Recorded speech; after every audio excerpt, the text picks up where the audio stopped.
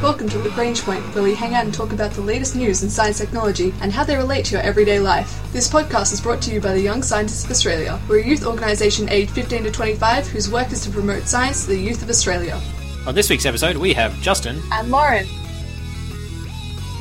Now, as energy becomes more expensive and fuel sources run out, there's one sustainable solution that's often overlooked, and it's literally right under our noses sometimes, and boy, can you smell it.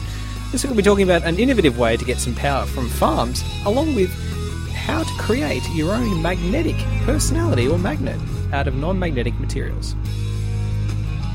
So when I think of power, there's lots of talk in the media at the moment about different ways of providing ourselves with electricity. We're all trying to convince each other to go solar powered and put solar panels on our roofs and stuff. When you go driving through the Australian outback, you see those wind farms, all spinning around, all looking very, very strange. And also, of course, we've got our wonderful solar power because, we're a sunburnt country and using solar power makes a lot of sun sense. And we sometimes have this hydropower as well that exists, isn't there? Yes, the Snowy Hydro Scheme, one of the biggest hydro schemes built in the 1960s post-war and brought a lot of migrants across from post-war Europe to Australia. Well, Justin, I hear you have a new source of power for me today. Yes, well, it's not quite as glamorous as a spinning majestic wind turbine, nor is it as stellar as solar power. In fact, it's a bit more down to earth and is downright disgusting, for want of a better word.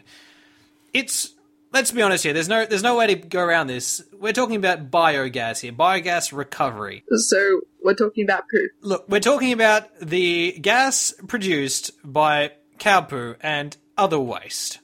Okay, so we're not talking human. Not exclusively, no. But that wouldn't necessarily be a limiting factor either.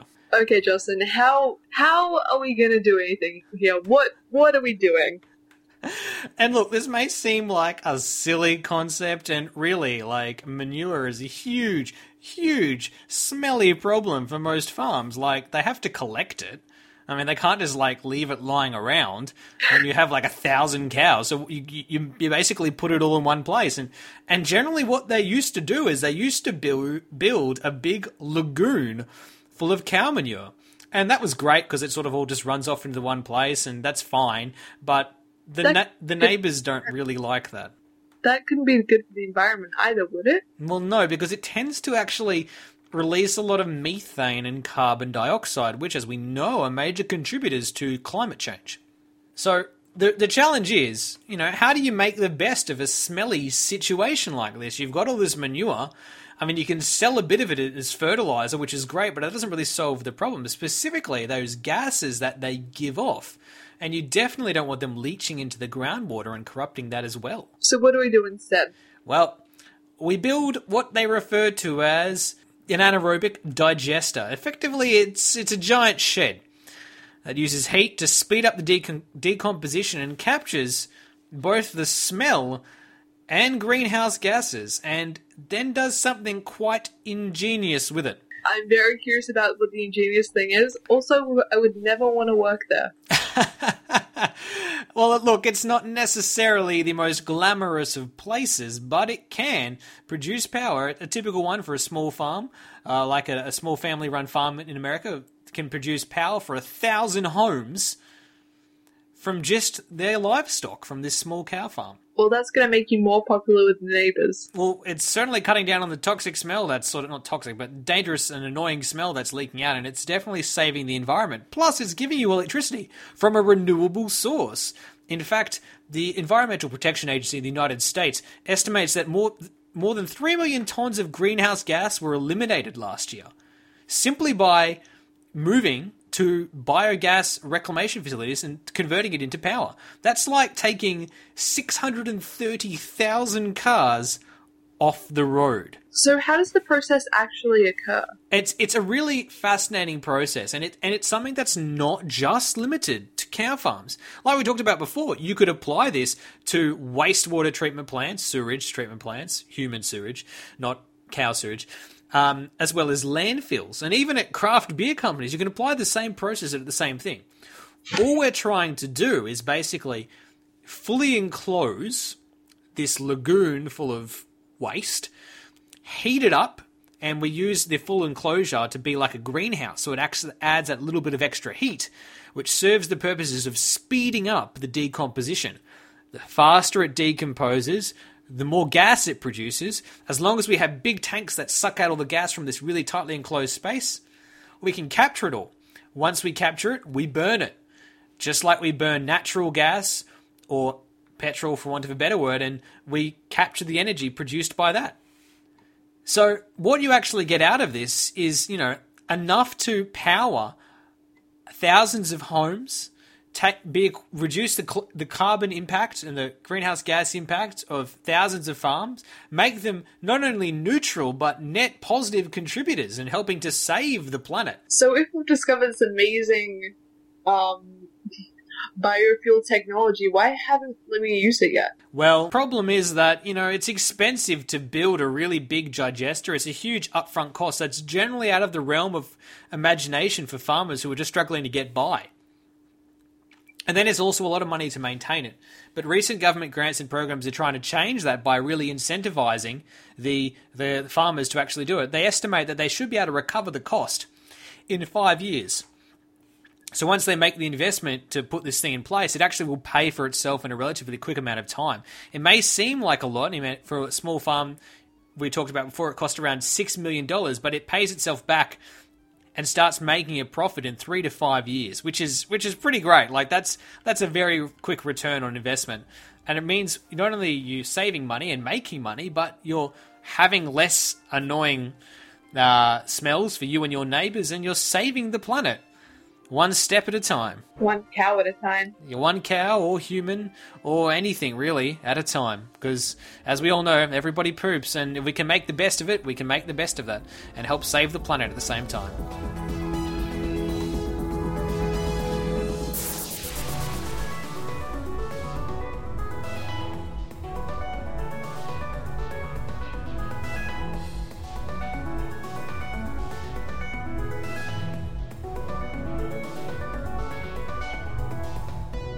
So I've been reading a lot of X-Men recently, and I was just hit again for like the 17th time just how cool Magneto's powers are.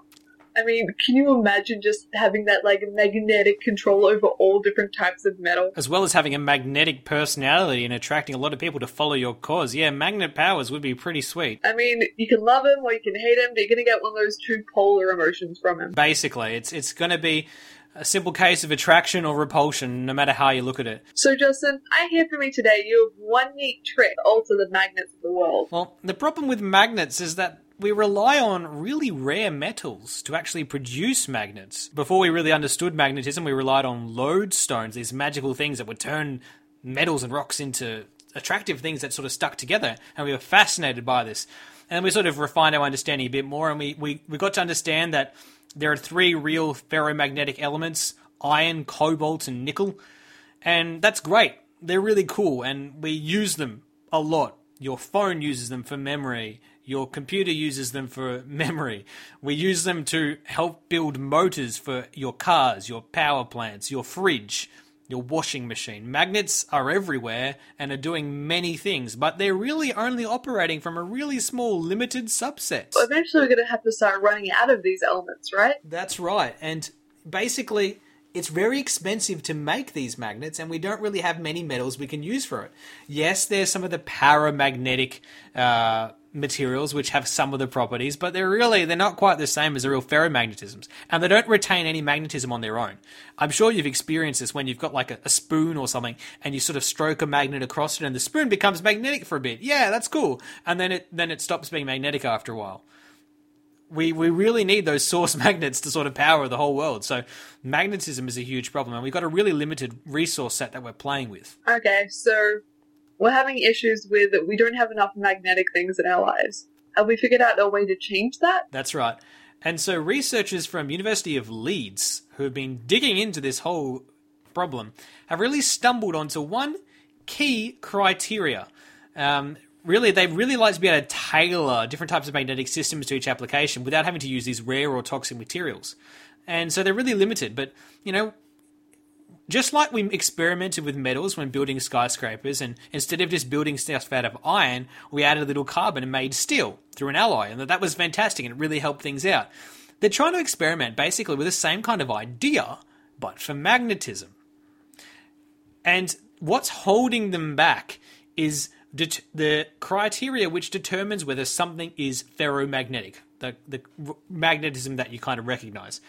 And it's a criteria called the Stoner criterion.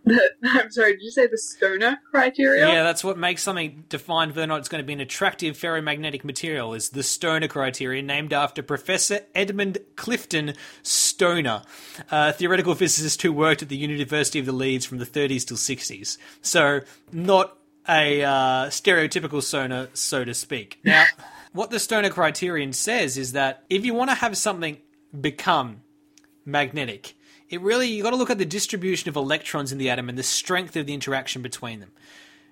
And if you want an element to be ferromagnetic, when you multiply the number of different states the electrons allowed to occupy in their orbit, so around the nucleus, so electrons sort of orbit in these clouds around the nucleus, it's basic sort of particle physics.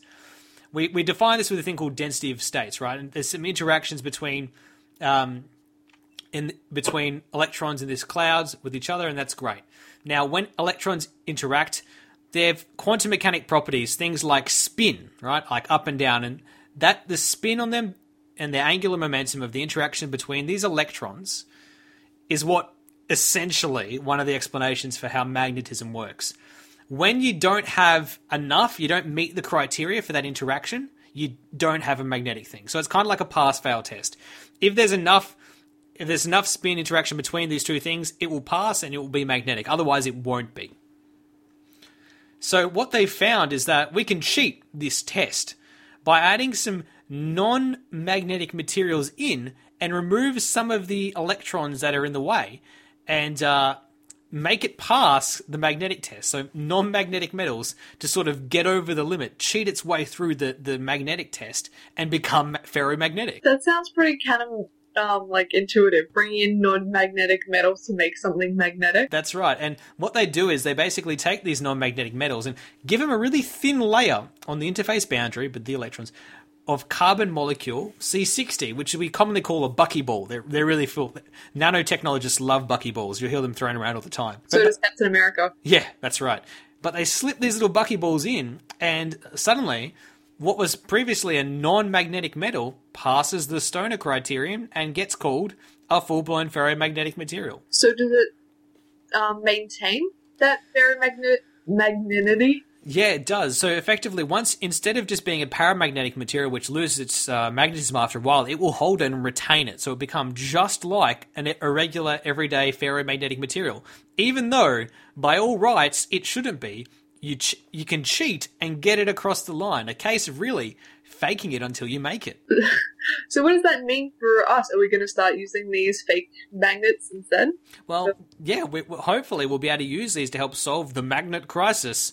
But at the moment, we are not quite there yet. At the moment, the magnets that we can produce using this technique is great. It's working really well. But it's probably not even as strong as the magnets holding your fridge magnets on your fridge.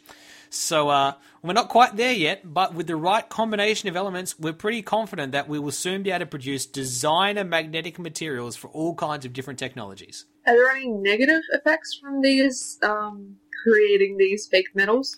Well, there isn't really, but it doesn't solve the ultimate problem of consumption, right? We still have to use these metals to sort of get there in the first place. And it may be a bit more energy intensive rather than just finding naturally occurring thing. We have to work really hard to make it. But it's still probably cheaper than finding a really, really rare metal. So it just goes to show that even though if at first you don't succeed, if you find the right friends and some buckyballs, you too can achieve your dreams of being really magnetic. This has been the Young Scientists of Australia's podcast, Lagrange Point. This week we found out about an innovative solution to generate power utilising waste that's present on all of our farms. Plus we found out a nice way to actually make magnetism when there's never been magnets before. Our ending theme was composed by Audionautics. Head to ysa.org.au for more information about the Young Scientists of Australia.